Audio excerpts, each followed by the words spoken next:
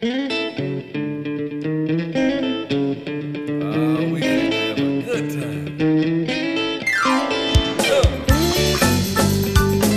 This podcast is presented to you by Passion Church, the DeSoto County campus, the fun church in Horn Lake, Mississippi. For more information, visit us at www.mypassion.church. Well, come on, help the people. Son, I know you came to praise him. Turn to Ephesians chapter 2. In that little book in your lap, it's called a Bible.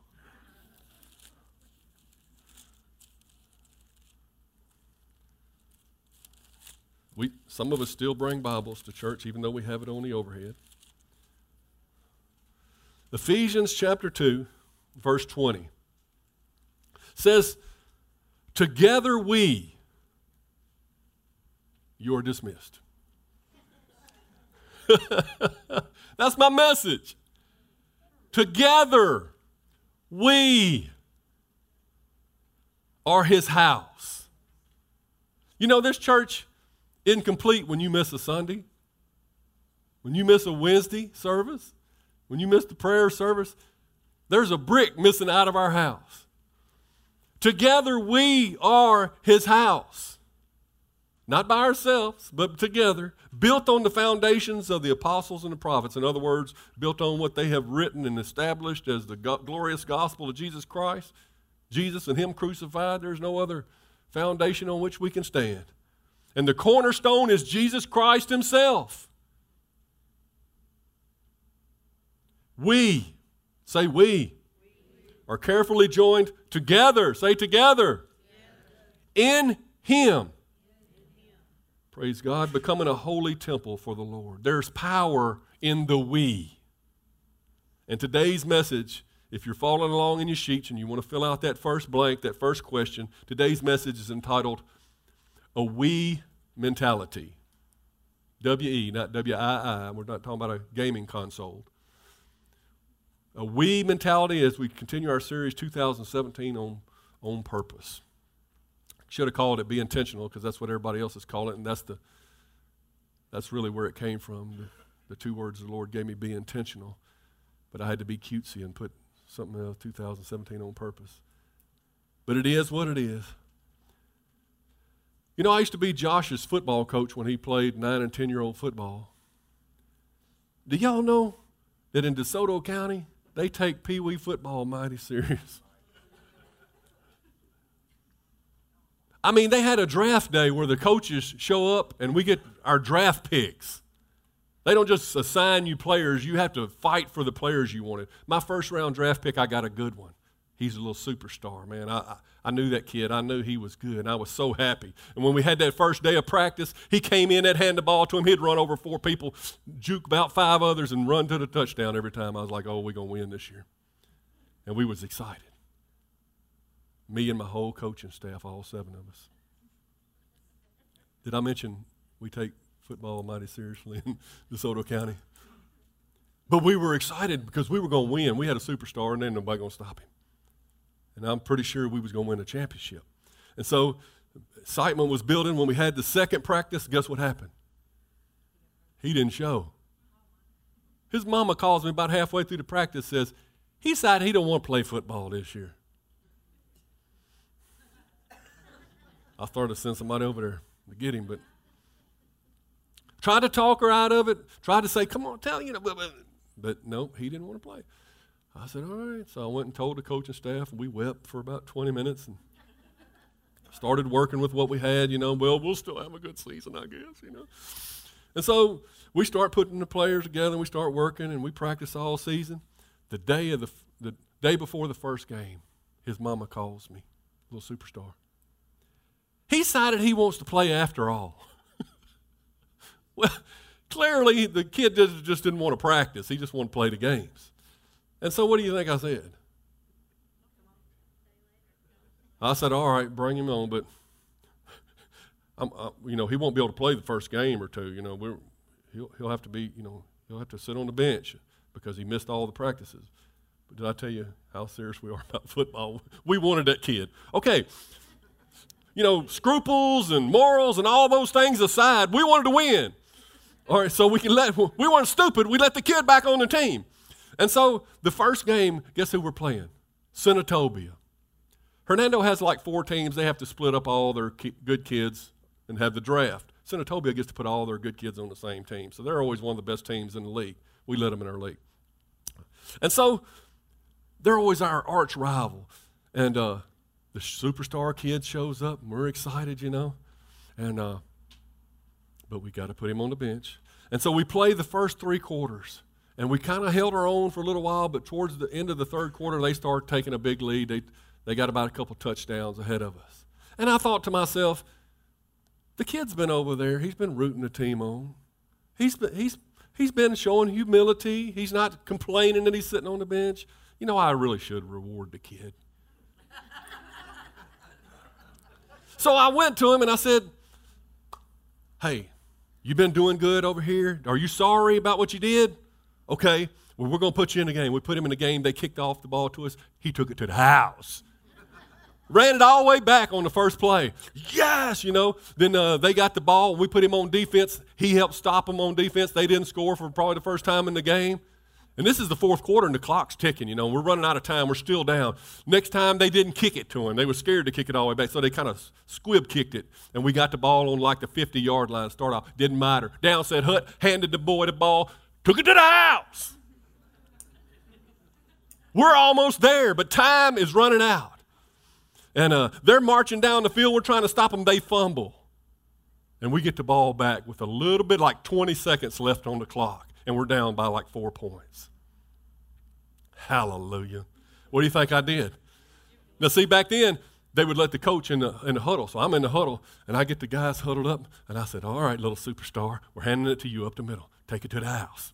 Down said Hut, they handed the ball. He runs up the middle. Well, they done kind of got used to that play. And about 5 of them gang tackled him and finally retch him down, Time's running out. Time out. We're last time out, So I get back to the huddle. And I say, all right, we're going to have to misdirect them. Here's what we're going to do. Quarterback and the running backs, y'all go like a sweep to the right. And I want you, superstar, to line up on the right wing. And as we go right, you come back left, and he's going to hand you the ball, and you go around to the left on a naked bootleg. Ready? Break. Down said Hut. He acts like we're running. All the little 9-year-olds, they go where the ball's going. They're all going this way, and here comes the superstar. He hands it to him, and we all run. And he runs it, takes it to the house, baby. Woo! We won, right? No. I look up, and there's a yellow flag on the field. Some little kid on our team held somebody, had nothing to do with the play. Did I tell you we take football kind of serious in DeSoto County? I didn't kick him off the team, but I thought about it. But they called it back. 10 seconds left in the game. We're at the 50-yard line down by 4. Then guess what happens? Y'all have learned me well. I'll tell you later. And it's going to be good. God desires for us to possess a we mentality. Do you believe that? Even in the preamble of the U.S. Constitution, it says, we the people. That's how it starts. We the people. Do you believe that this nation is a godly nation? It says we're one nation under God. I believe we came over here for religious freedom to be able to worship the Lord without hindrance. I believe our laws were based on the 10 Commandments. I believe strongly that God is in this nation, and He's leading this nation. And He started out, I believe He inspired the Constitution is how much I believe it. And He starts off, we the people. Amen?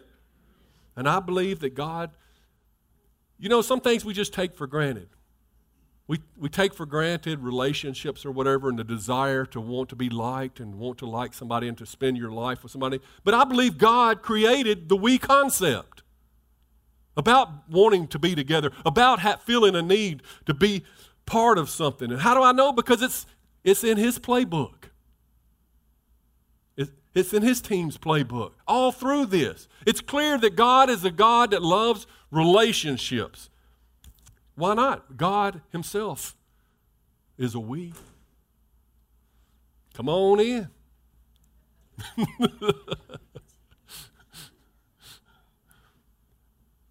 What do I mean by God is a we? It's Father, Son, Holy Spirit, isn't he? He's a we all by himself. Genesis 1, verse 26, it says, God said, let us make man. Is he talking about the angels? No, the angels don't have any creative power. Who's going to make them? Who's going to make the people? God. Let us make human beings in our image, to be like us. See, God is a we. Then he made us what? Body, soul, and spirit, made us triune beings similar to himself. But in Genesis 2:18, the Lord God said, it's not good for man to be alone. God does not like people to be alone. It's unacceptable in God's eyes for anybody to be lonely. I believe that's why he created the we. When you see somebody that's all alone, don't have anybody to talk to, then it's up to us to befriend that person. Well, they're mean. They're mean because they have no human interaction. They don't know how to treat other people. Be the bigger person. If you were here Wednesday night, that was the title of the message. Well, actually, it was something else, but that was the theme of the message. I got to start saying what I mean. Stop making up these titles.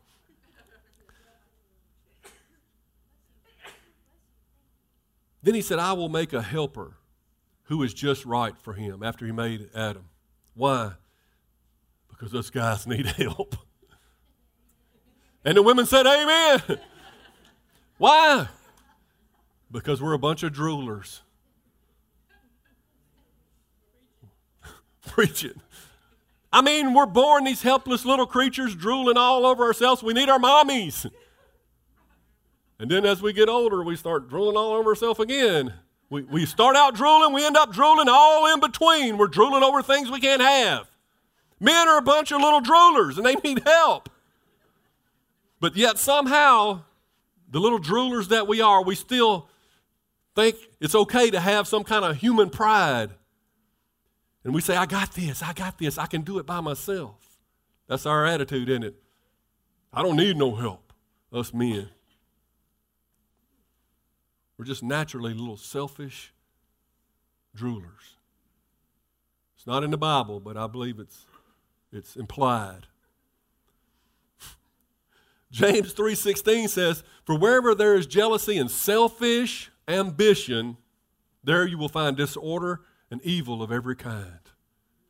Thus my life before I gave it to Jesus and stopped drooling on myself. Disorder, chaos, evil of every kind. It was nothing off limits for me before I gave my heart to Jesus. And you know it was that way with you too. We like to conveniently forget who we were before we came to Christ. Like we've always been this wonderful and our halo's never been crooked, you know. But most of us were a complete mess before we finally came to the end of ourselves and gave our hearts to Jesus and realized we can do nothing without. How much can we do without him? Nothing. Oh, you built a house. Oh, you had a career or whatever. How's that going to get into eternity with you? Nothing. You can do nothing without him. You can do nothing. And without other people, guess what? It don't mean nothing. I see my mom here, you know. When I was growing up, my mom and my brother and me, if I did something, you know, my band played a gig or I wrote a new song, I had to go tell Mom and Heath. It just almost like it didn't matter unless I got to tell them. You know? We is important. Thank you, Mama. My mama raised me good.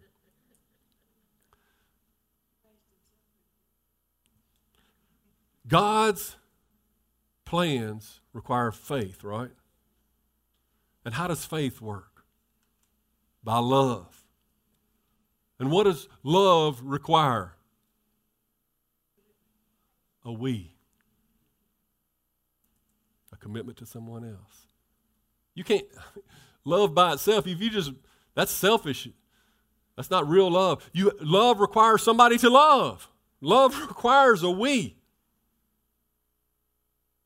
So, my advice is to downplay the me, to emphasize the we, grow some godly humility, and work it into your family. Let's talk about family for a minute. Are y'all ready? Got your seatbelts on? Got your teeth buckled in? Your hair zipped up? Whatever you're doing. I don't know what y'all doing. The family. Family, I wrote, is where we should get our first taste of belonging, of acceptance, of unconditional love. See, the family structure that God gave us, you're supposed to grow up. You're supposed to know these things. There's supposed to be a we to help you be secure in the me.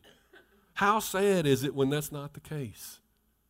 When the family structure that we see today is deteriorating. I went to Popeyes with Cedric the other day, and there was a mama in there with a little bitty boy. I guess he was just old enough to talk good. And he was saying, "Mama, I want to go to Daddy's house." And that was telling me there they must be divorced or never got married because Daddy got a separate house. And he kept saying, "Mama, I want to go see Daddy. I want to go to Daddy's house." Finally she said, "Hush up, boy. Your daddy don't want to see you." And it broke my heart. I love little children. And I think a lot of reasons why I love little children because I know what they're going through. I remember wanting to see my dad, and he was so far off, he didn't care about seeing me most of the time. It's heartbreaking. That's a missing link in the wholeness of a person. Amen? Then we see people acting like I did and as a teenager, growing up with rebellion in their heart, not knowing who they're supposed to be, not having a man to tell them what a man is, women not having the security, looking for love in all the wrong places because they don't know what a real man is like. We see juvenile delinquency, kids getting into gangs. We see domestic violence, abuse, hopelessness, addiction. All these things are products of not having that love and acceptance growing up, not being secure in the love of Jesus particularly. And today we got people who claim to be smarter than God,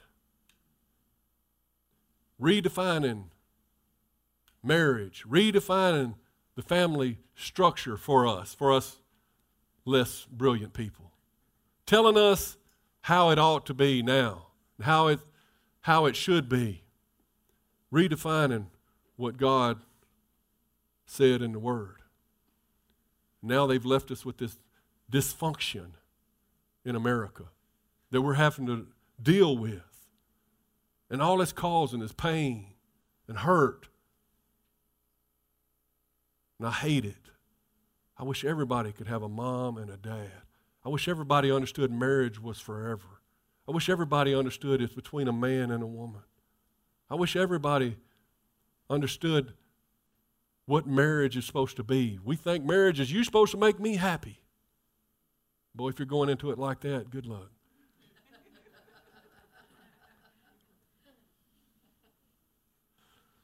Let me not get off my script. But family dysfunction is nothing new. We can take some solace in that because it's been from the beginning of time. The first brothers, Cain and Abel. Cain killed his brother Abel, the first two. Apparently, he was not his brother's keeper. Do you know how long Cain hated his brother? As long as he was able.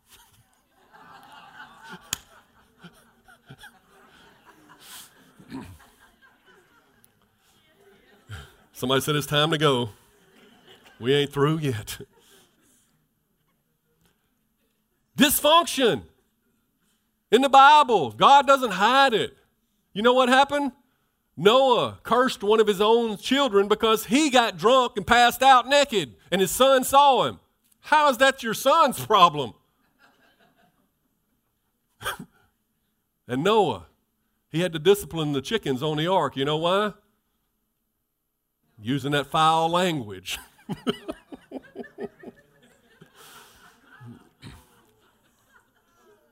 Van, you had a delayed response. It'd take you a minute. Okay. Some bowel came up in his throat before he could laugh.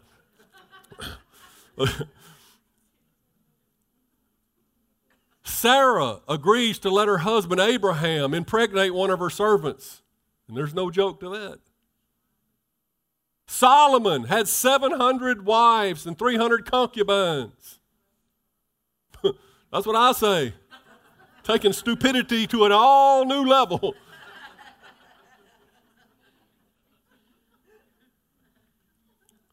I got an idea. I don't know, it was just me, just came to me just now. Why don't we go back to doing things God's way?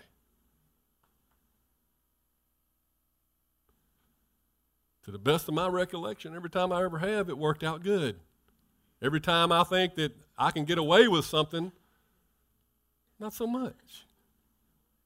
Every time I try to think that I can be the one who gets away with it, I realize that whatsoever man sows, that will he also reap, and God's not mocked in this. He plays no favorites. So I think family should start with a ring. Not 3 rings in a circus, mind you. A marriage ring, which is a symbol of a circle of unending love. A husband and a wife, and like it says in Ephesians 5:21, submitting to one another out of reverence for Christ. I bet every man in here knows the scripture says women submit to men, but did you know it says submitting to one another out of reverence for Christ? That makes it a little bit different. Men. See, I didn't know these things growing up. I was the kid that women ran from. You know what I'm saying? Men loving their wives because women need love. Treating them like princesses. Pursuing them. Protecting them. You're supposed to be the knight in shining armor, guys. Not the one that the knight has to protect them from. You know, when I was growing up, I had no clue. You know, whatever they said in the locker room, I was like, okay, I'm supposed to do this. And I would go try it, and then I thought I was supposed to go blab it to everybody in the locker room, whatever I was able to get away with. That's not right. Those little girls are God's daughters. We need to see each other as God's children. And we need to respect and love. Men need to protect. And you especially need to love your wife because women need love.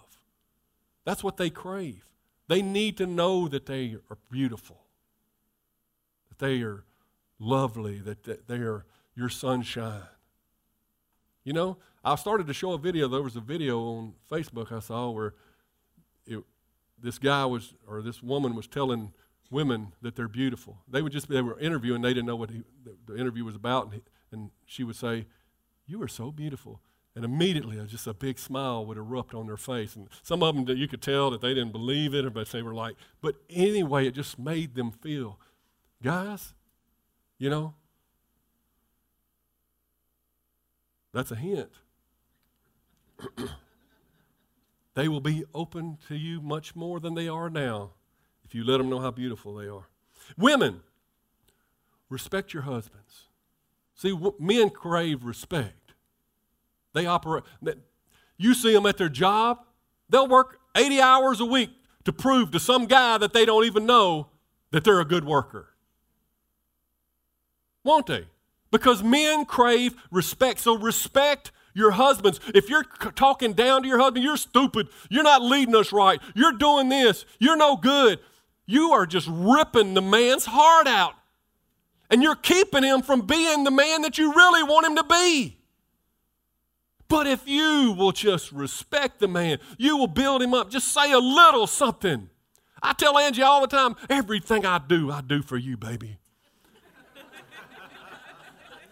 When I do something good, I run back to you and show you. I'm like a little puppy dog, ain't I? If you'll just stroke my head every now and then, man, I'll jump on a grenade for you.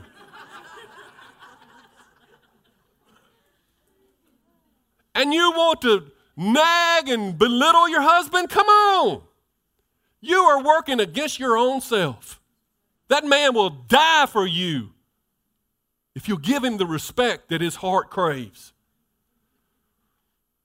Pray for him. Maybe he is an idiot. Don't let him know it. If he's drooling on you, wipe it off. I don't know. Pray for him. Support him. Even if he's making mistakes. Sometimes he's got to learn the hard way, but support him through the good. Didn't you say that in your marriage vows? Through the good times and the bad. Believe the best about him. And both in the marriage, the man and the woman need to understand that when you put these rings on, you became one flesh. It's no longer two. It's no longer your plans, her plans, my money, his money. One flesh. And when you think it's about what you can get out of the marriage, make me happy, you're sucking the life out of them. You're sucking the life out of yourself. When you've got your wife all anxious and worried that you're going to do something stupid, you are destroying your own self.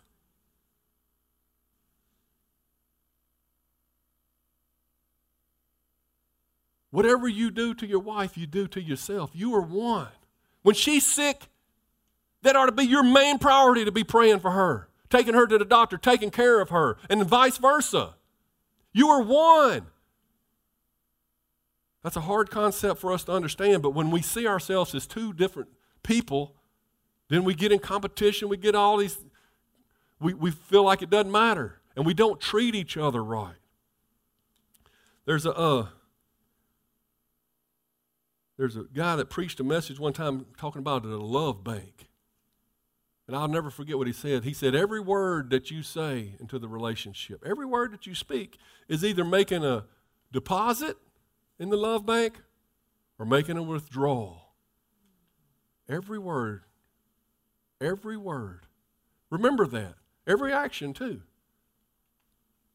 Everything that you do is either adding to the love or is taken away. And you want your account full of love, don't you? Isn't that the kind of marriage you signed up for? Is your tone at home promoting the we? Or is it just about the me? I want you to begin to look at yourself this week. When you come home, boy, I had a bad week too, because usually the thing I'm preaching about is the thing I have to deal with. And I was just looking at myself, and it's like, go get me this, do this. And everything I was saying is about me. We got to turn that around if we really want the marriage that our heart desires. It needs to be about the we. That's God's way. He designed the concept of we. That's why he gave her to you, men. That's why he gave him to you, ladies. Is your behavior causing you to grow closer or farther apart? And is someone in your family pulling more than their fair share of the weight, the workload? Why? You see, in certain households, you go and you see, boy, I'm preaching hard against myself, but somebody does all the cooking, all the dishes, all the clothes, while somebody else sits on the TV and watches the couch. Well, I said it wrong in the first place. I figured I'd finish it out. But you know what I'm saying? Somebody's pulling all the workload. Why is that? I've heard it said that when you get to heaven, that role might be reversed. The greatest shall be last, and the vice versa. 1 Timothy 5:8 that says, those who won't care for their relatives, especially those in their own household, have denied the true faith. Such people are worse than unbelievers. We ought not have that kind of thing going on. We ought to all pull our weight in the family. Each person, you have individual roles. I'm not saying what she's good at, let her do. What you're good at, let her come together and let's talk about these things, but pull your weight in the house. And as far as, if you got jobs or whatever, work it out. Look at your neighbor and say, work it out. Look at your spouse and say, work it out. And aren't we training our children to have a work ethic? See, society has changed a lot. In the old days, I hear people used to have chores. We used to teach them to do things. They used to be like an arrow in the hand of a mighty warrior. They used to be a blessing from God, children. But now,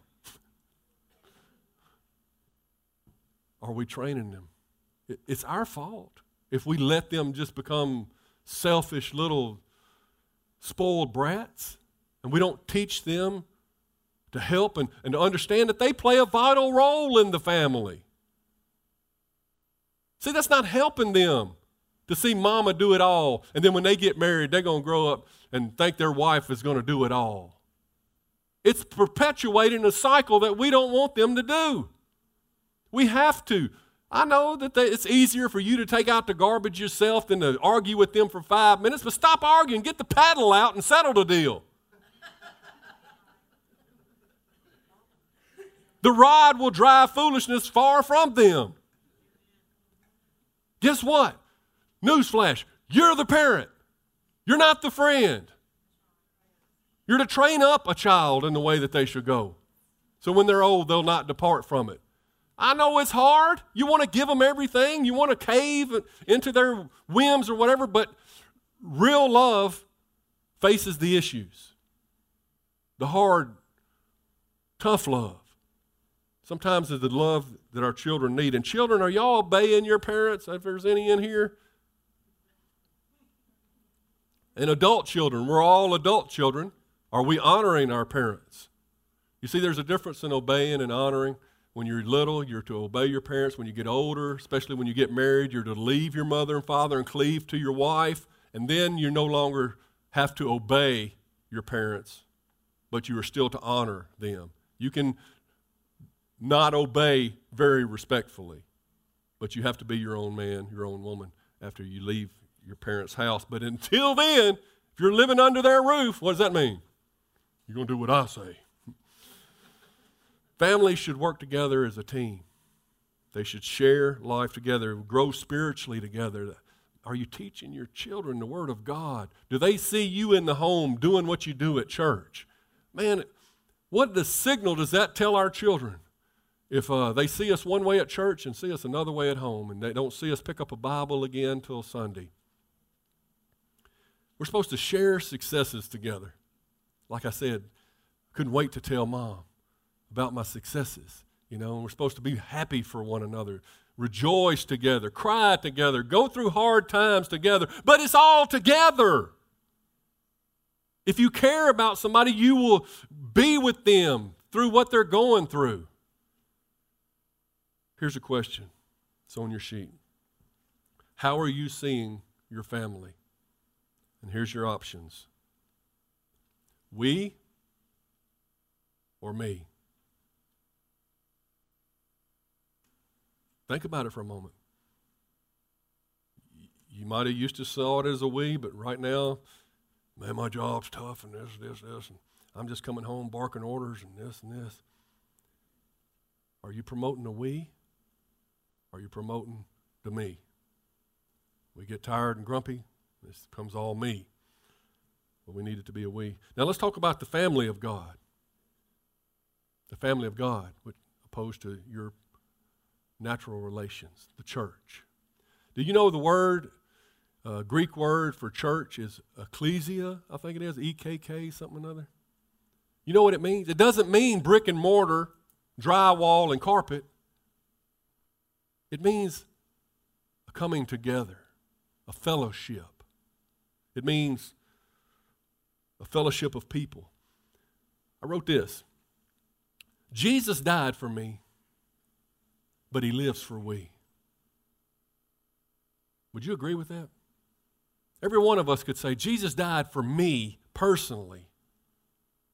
He died for me, but he lives for we. Everything after your personal salvation becomes a we. Now, did I tell y'all that in DeSoto County we take football real serious? We had lineman coach at 9 and 10 years old. I'm glad we did because I thought the lineman just blocked and the running backs tried to run through there somewhere. We had offensive coordinators, defense. I had like 7 coaches on my 9 and 10-year-old football team. But I didn't know. I'm glad I brought in a lineman coach because he began to show me that the lineman, if it's coming through their hole, one of them's got to block this way, the other one's got to block that way because you're driving a wedge so that they can go through the hole. And somebody's got to block that linebacker. And then when you're on the goal line, your way you block changes. Linemen have responsibility. Them big old dummies. I thought it was just the running backs that had to know where to go. But when you call the play, the linemen have responsibility. And many times they lock arms together, and they are working together, double teaming and all this stuff. Did you know that? Romans 1:12 says, when we get together, I want to encourage you in your faith, but I also want to be encouraged by yours. When we get together, like Gary said at the men's meeting, man, at one point he started looking at people. He said, Tim, or I don't remember who he was talking to. He said, like, Tim, you encourage me, brother. I see your life. I see other guys messing up and saying it's okay, but you stood up for what's right. He went around the room, or it wasn't the room, it was the fire, pointing out people, how they encourage him. We encourage one another when we get together. Isn't that right? I mean, you can say, if somebody that doesn't go to a church can say, man, I'm strong on my own. No, you are not. Nobody's encouraging you. Nobody's there for you when you fall. You're like a log in the fire when you're at the church and everything's burning bright, but you take that one log out and set it over to the side, it's going to die down and just be smoldering and go out. That's why the church, the family, the we of God is us together burning brightly. And even if it did burn for a moment, it's just a little fire. But we're supposed to be a city on a hill. We're supposed to burn together bright for God in the we. And be there to support and encourage one another. Jesus had 12 apostles. He had apostles and disciples. He had 12 apostles. I get so excited I can't slow down. And he trained them. He worked extensively with them, but he had other disciples. There was one place where he sent out 72 disciples to go witness in pairs of 2. I'm sure they had leadership over them or whatever. And then he had other disciples. There was 120 in the upper room, and we know he had probably thousands of disciples following him around. You read the book of Mark, man, it really gives a sense of how crowded it was around Jesus. And then the ones that weren't really following him or weren't disciples were there just to see the miracles or eat the loaves or whatever. There was a crowd. I mean, there was multitudes that followed around Jesus. And he knew how to deal with each one of them. And that was part of the process. I want you to know here at the Passion Church, we have a leadership team. We have those who have honored God and felt the call and have stepped up and been faithful over the years to become part of the inner circle. And then we have workers that just about everybody in here I know works in some form or fashion, whether it's at the door or the sound booth or with the children in some capacity or in some way. Most everybody in here are good workers. And then we have, you could say there's some in the congregation that may be members but haven't really made the step to go into be a worker yet or something. And then you have the crowd. Every church is going to have, hopefully every church is going to have people who come in here who need to be saved, just checking it out, or they need a new church, they hadn't decided yet, they're just seeing what's going on in here. We need those. It's all part of God's plan, and it's we. And how we know that we're healthy, church, is there's movement within the we. Does that make sense? Those people that are just crowds checking it out, well, I think I'm going to become a member. They sign up. They come into the congregation. And there they're encouraged to put their gifts to use. Then they become a worker. Then when we got them as a worker, the leaders are supposed to be pouring into their people. And they're learning how to be leaders themselves, how to take over one day. And they're working their way up. And then one day they're leaders. And then they're leaders of leaders. And that's what we're doing in the men's and women's groups. We're putting captains over, or team leaders over the 10s, and we're going to have captains over the 50s. And we're going to be a leadership training facility right here at the Passion Church because we got purpose. And I'm going to tell you about that next week. Don't you miss next week. We're going to lay out our long-term vision right after I tell the leaders on next Saturday at the leadership meeting. I won't tell it in the same way, but I'll give you the gist of it. But that's how you know we're healthy, is there's movement. There's movement from the crowd to the congregation, movement from the congregation to workers, workers to leaders. Leaders are the ones that go out who have the skill and the ability and the courage. They have developed their life with Jesus to the point that they're not afraid to tell the gospel. And so they start the circle all over again because they're the ones bringing in the new crowd. It's a circle. And if everything keeps moving, you're in one of those boxes. You're not in a box. You're at one station. You're at one base. And you need to be thinking about do I want to go to that next base? Because when there's growth, that's how we know we're successful. Not how many people we count, but that we're healthy and growing. Does that make sense to everybody?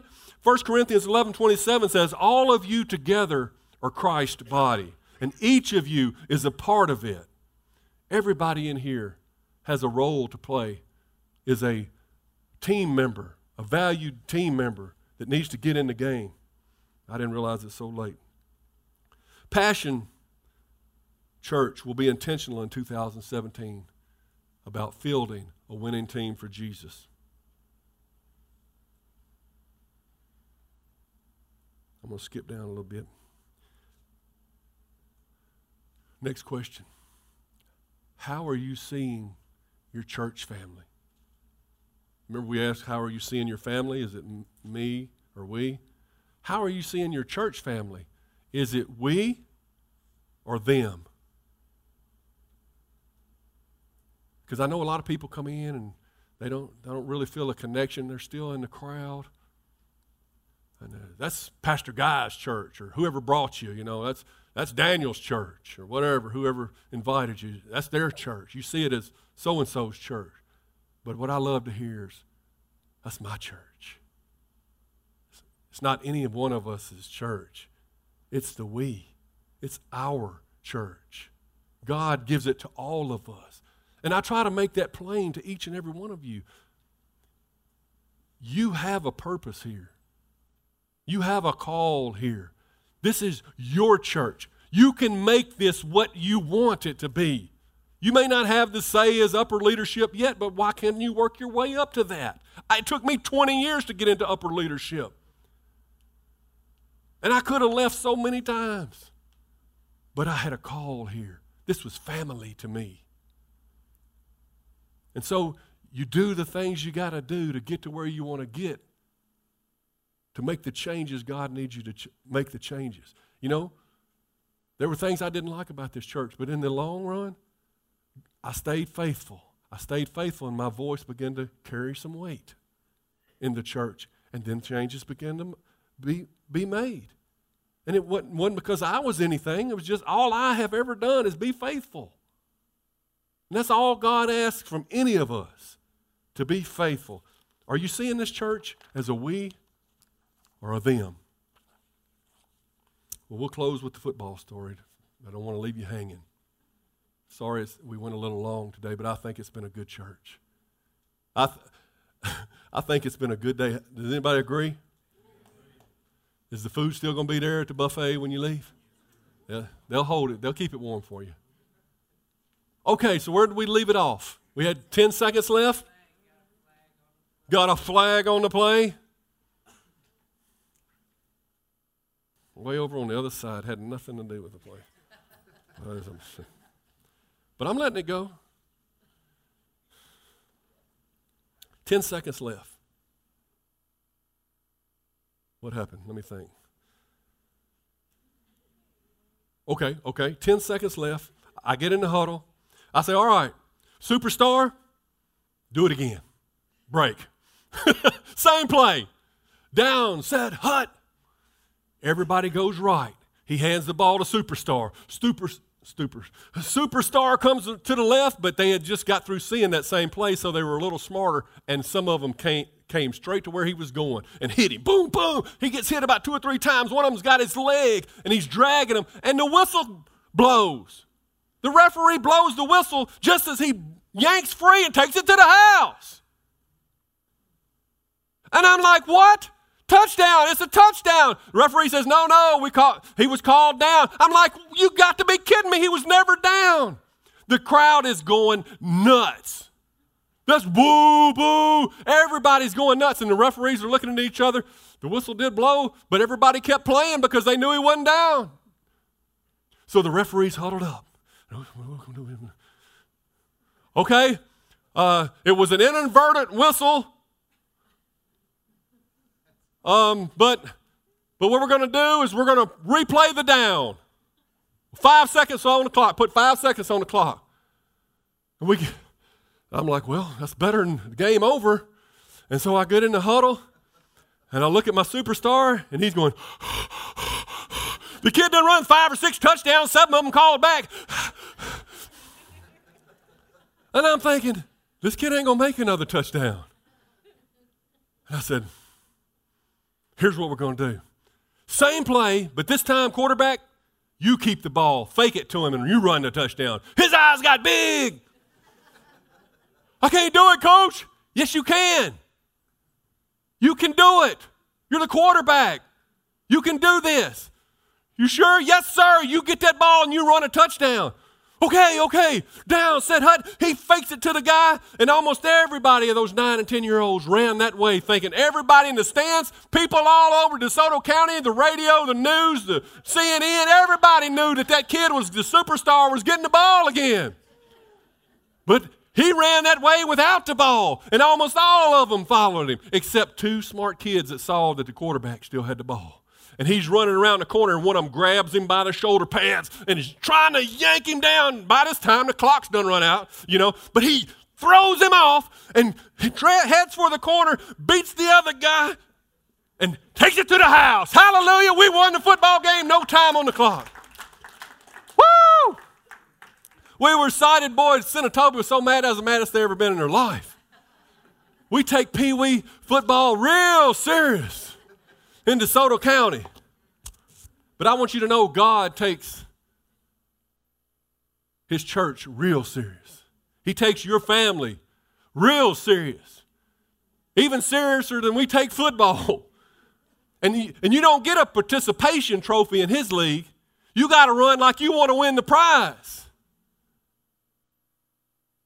You see what I'm saying? So I wrote this. Maybe you're one of those hard-working linemen. Maybe you're locking arms with somebody, and you're a good worker, and y'all are clearing a path for the gospel to go through. Praise the Lord. Maybe you're that wide-eyed quarterback. Says, I don't think I can do it, but you're beginning to realize that you can be used by God. God can do it through you. Or maybe you're that superstar. That you deserted the team in their time of need. You left them. You were selfish. You thought, that's it for me. But you called the coach back up on the hotline and said, can I be back on the team? And God said, come on, boy. I'm going to give you another shot here in the 4th quarter. Right when we need you the most. And you're scoring touchdowns for Jesus. Praise the Lord. You humbled yourself and became a team player after all. Some of you just want to be the referee. You just want to judge whether everybody else is doing right or wrong. Well, you need to get in the huddle like them referees did and come out with another decision. And then some of you just want to sit in the grandstands and watch all the festivities. When there's an outreach, you just tell me how it went. I'll cheer you on, but no. You need to get out on the field. There's work to be done. There's a price to be paid for being on the team. Anybody can just watch, but you are called to participate, to be a team member. Wherever you see yourself, you can know this, that God has a playbook, and He's calling the play that's going to get the Passion Church across that line. We ain't been here this long for nothing. We hadn't fought this hard for nothing. We ain't practiced this long for nothing. We are on our way to victory. You might as well go on and say amen. Because God's got the right play for the right time. Maybe somebody got exhausted and couldn't make it to the finish line by themselves, but somebody else picked up the ball and ran with it. Scored the touchdown. Wherever you see yourself, you're important on this team. So as we break this huddle today, let's break it as a we. Let's break it as a we, because we are going to do incredible things in 2017. Not because I say it, because it's so. It's prophesied. It's ordained of God that this will be an intentional year.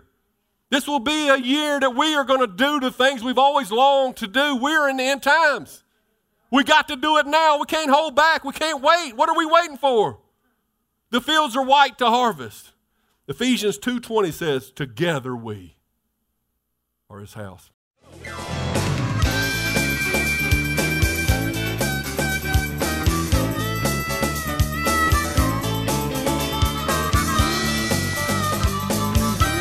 Thanks for listening to the podcast today. We hope you enjoyed it and that it inspires you to live out God's Word. For more information, visit us at www.mypassion.church.